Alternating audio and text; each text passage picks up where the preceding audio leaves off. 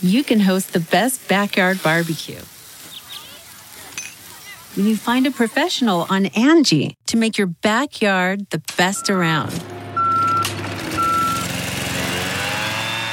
Connect with skilled professionals to get all your home projects done well. Inside to outside, repairs to renovations.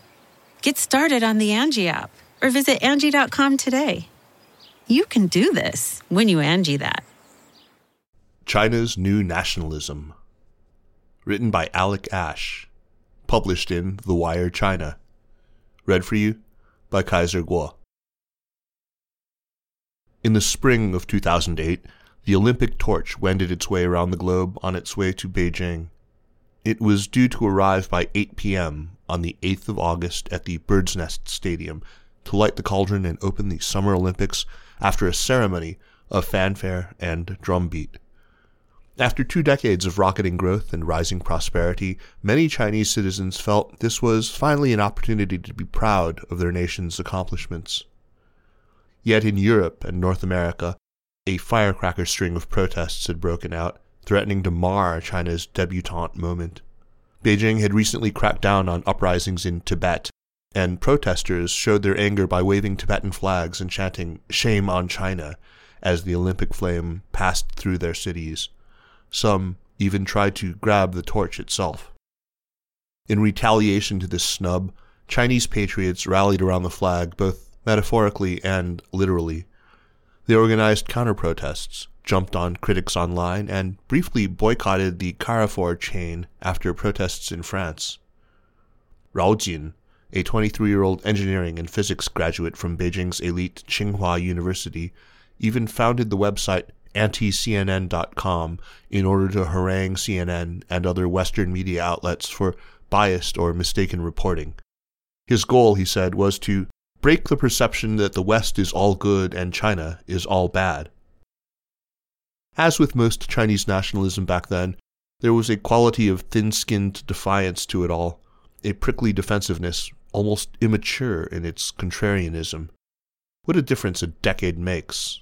Anti-CNN.com, for instance, transitioned into a sophisticated media company called April Media, which hosts video talks about geopolitics, Western colonial history, and how to resist spiritual colonization. When I sat down with Rao Jin, now 35 years old, for a hot pot dinner in Beijing, he told me that Chinese nationalism had grown up since those heady days while he was still an undergraduate. China has won, he said bluntly. We saw the direction the world was going in, and we were right. Before, Chinese were too humble, too self-abasing. Now, we are more objective. The word Rao used for self-abasing, zibei, was a popular self-descriptor for Chinese youth in the 2000s. It could also be translated as inferiority mindsets, and it cropped up a lot when I was researching my book about the generation of Chinese born in the 1980s, a generation whose pressures to get ahead, buy property, and find a partner in an uber-competitive environment led to a sense of being on the back foot. The next generation, born after 1990, are a different order entirely. Rao calls them self-confident, 自信. Their nationalism is more confident too, cocky even, to reflect the clout that China has achieved since the 2008 Olympics. Chinese patriotism used to be defensive, Rao said, as he plucked a beef roll from the spicy side of the yin-yang hot pot. Now the post-90s have climbed the wall of courage. In 20 years, China will return to being the center of the world. New youth, new patriots. National confidence is a familiar attitude among educated urban Chinese, including the returning turtles, haigui, who come back to the homeland after studying in the West. These young people often use VPNs to access foreign news, and while state-led narratives do influence them, theirs are not brainwashed opinions but considered standpoints. Indeed, foreign media contributes just as much to their nationalism, a sense of China being demonized abroad, combined with a pride in China's ascendancy and the rival model it provides to a perceived Western decline. This new nationalism represents a generational shift, born of young Chinese who grew up knowing China only as a rich and powerful nation. Those born in the 80s, after all, still remember the nation emerging from poverty, and many of the generation before that felt the human cost of control during the Tiananmen massacre. The new generation also grew up with the Campaign for Patriotic Education, which was instituted in 1990 as a direct reaction to the 1989 protests, mandating political lessons at school and reminders of historical humiliations. For those domestic students, the campaign's steady osmosis of national pride led to a knee-jerk conflation of party and nation. In addition to being more confident, the new nationalism has a strong performative aspect where self-interest coexists with sentiment. This was on stark display as the party celebrated its 100th anniversary on July 1st. At Dali University in southern China, for instance, I sat in on a singing competition of red songs, including video messages recorded by model students extolling the virtues of the party, while images of CCP history and modern-day achievements, from spaceship launches to the containment of COVID-19, played on a big screen. Peng Shanghong, a 19-year-old student of electrical engineering, won the competition for poetry composition and sang a song titled "Give All Your Contributions to the Party." Her winning poem ends with the line, "Hold hands and advance together, build the dream of China's new chapter." After the event, however, when I asked Peng what the occasion meant to her and why she had joined the competition, she said simply, "I hope it can help me get a good job after I graduate." Nationalism as a posture for personal advancement is now ubiquitous, the golden carrot dangled over the nose of Chinese society. Even the pugilism of the wolf warrior diplomats serves their own career tracks as much as any national policy. And the crackdowns on liberty in Hong Kong and Xinjiang can be attributed as much to over-eager civil servants proving their worth as to decisions made in Zhongnanhai. The corporate world also rewards political conformism, with private firms subject to the monopolies or regulation that the state throws their way. Consumer or market nationalism, as termed by academic Chen Shenzhang, is painfully familiar to foreign brands that fall afoul of public opinion in China, as H&M and Nike, who issued statements about not using Xinjiang cotton last fall, have freshly discovered. And in an advertising market where sex is censored heavily, patriotism sells almost as well. It is a rising trend to buy Huawei phones over Apple's iPhone, proudly made in China clothes, China chic, Guochao cosmetics, or even Chice cream. The athletic apparel brand Li Ning cashed in on this trend with a new line of hoodies emblazoned simply with the characters for the Middle Kingdom. If the carrot is bigger, so too is the stick. It is wielded both by the state, as in the recent jailing of Sun Dawu, an outspoken business tycoon accused of picking quarrels and provoking trouble, but also by the court of social media, where online nationalists have recently jumped on feminists, LGBT activists, and even a science blogger, accusing them of collusion with foreigners or of just being libtards, 白左. These incentives and disincentives, alongside genuine patriotic fervor, have resulted in a nationalist monopoly of public opinion. One netizen on the Quora-like platform Zhihu bemoaned that public displays of patriotic fervor are so common that, over time, I've lost the will to resist them, and I don't care to roll around in the mud with them either. The only option is getting used to keeping quiet. It's such a force that it's almost invisible, says Professor David Ownby, who has been translating the work of nationalist and other intellectuals at Reading the China Dream. You can't not be nationalist in China, and if you ever question anything about nationalism, you get raked over the coals. Of course, a key element in this public nationalism is the shrinking space for other opinions. Once liberal-dominated web platforms such as Weibo and Zhihu have been significantly denuded of that demographic due in part to state crackdowns on outspoken bloggers, such as the purge in 2013 of Big V's, the verified accounts on Weibo of liberals such as Xue Manzi and Ren Zhiqiang, as well as the voluntary retirement of other such voices as Han Han, who saw which way the wind was blowing.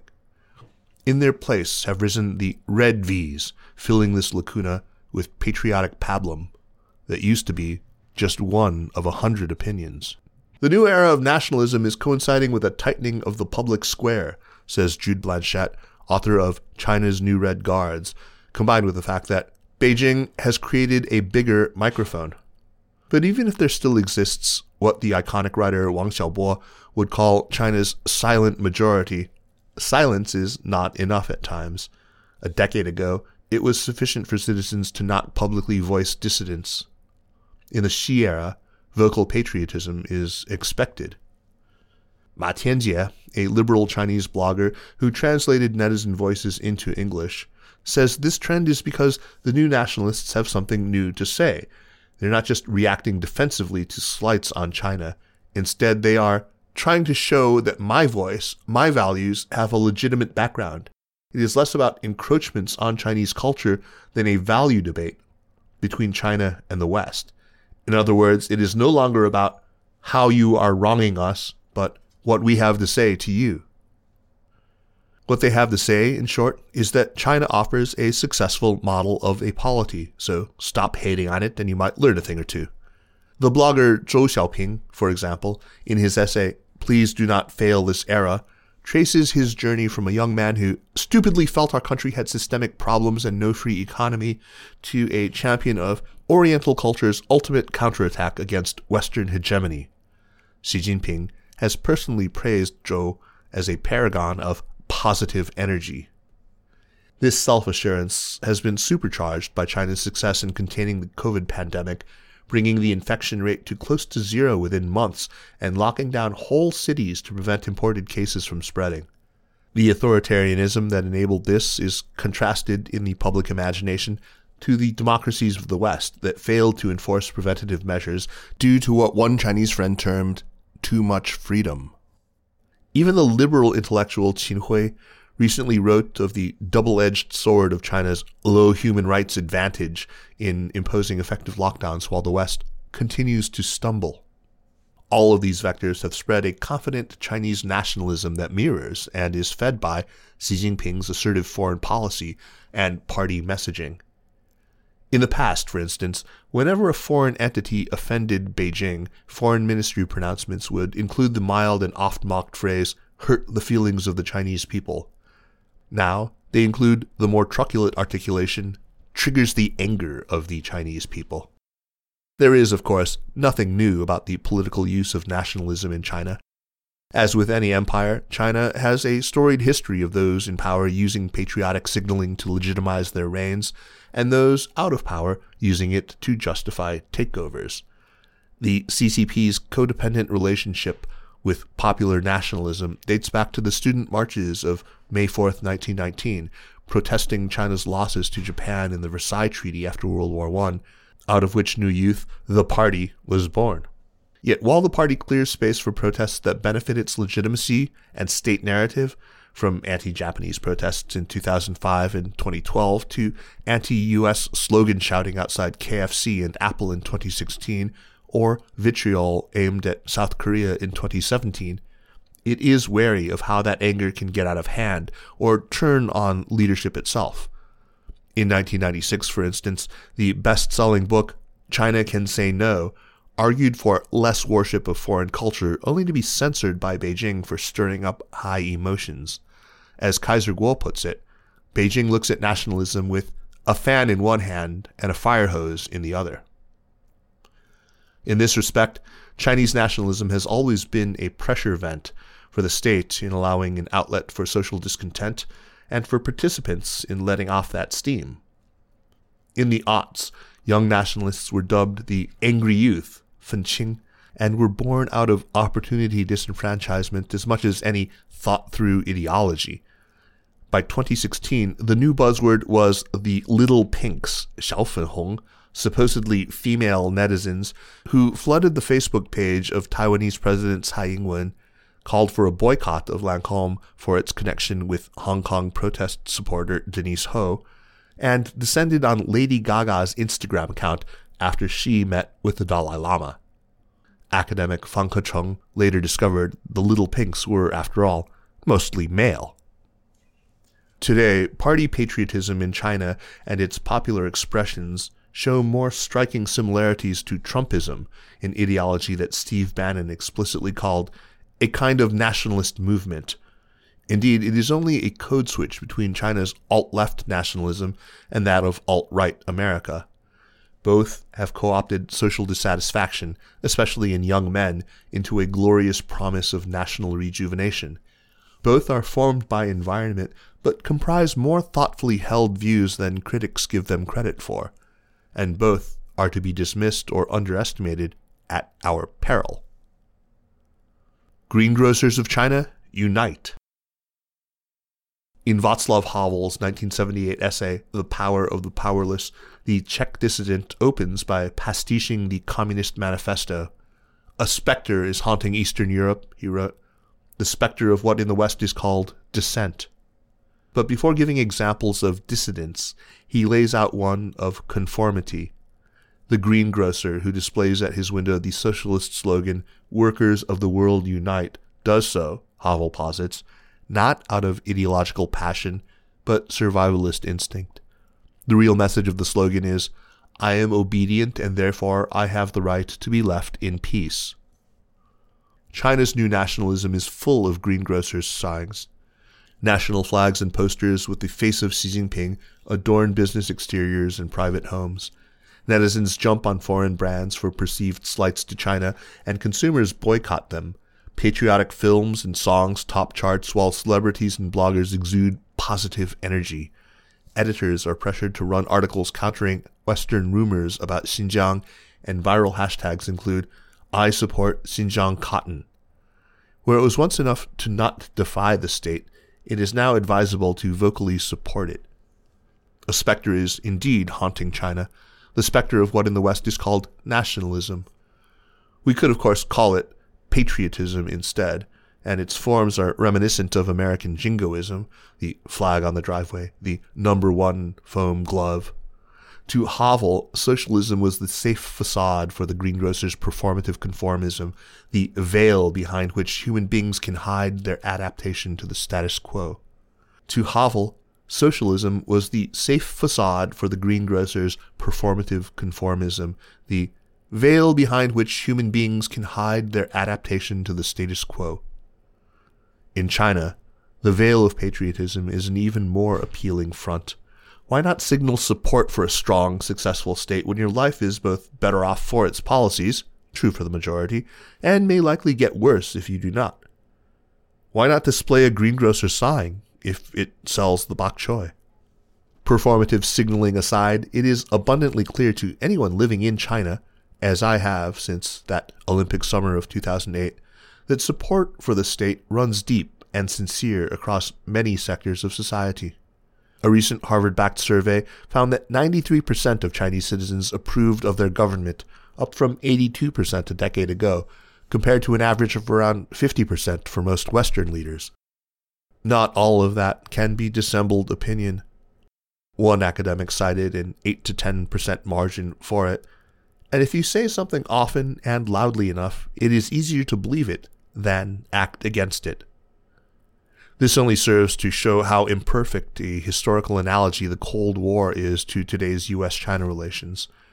For just as fears of Cold War II ignored China's incentives to remain in step with the global system it got rich off, the Soviet-era idea that China is populated by gray automatons aping a party line also neglects how genuinely proud the majority of China's citizens are of their nation's power and status, and how multifaceted its nationalisms are, including that kind where the signal becomes the belief.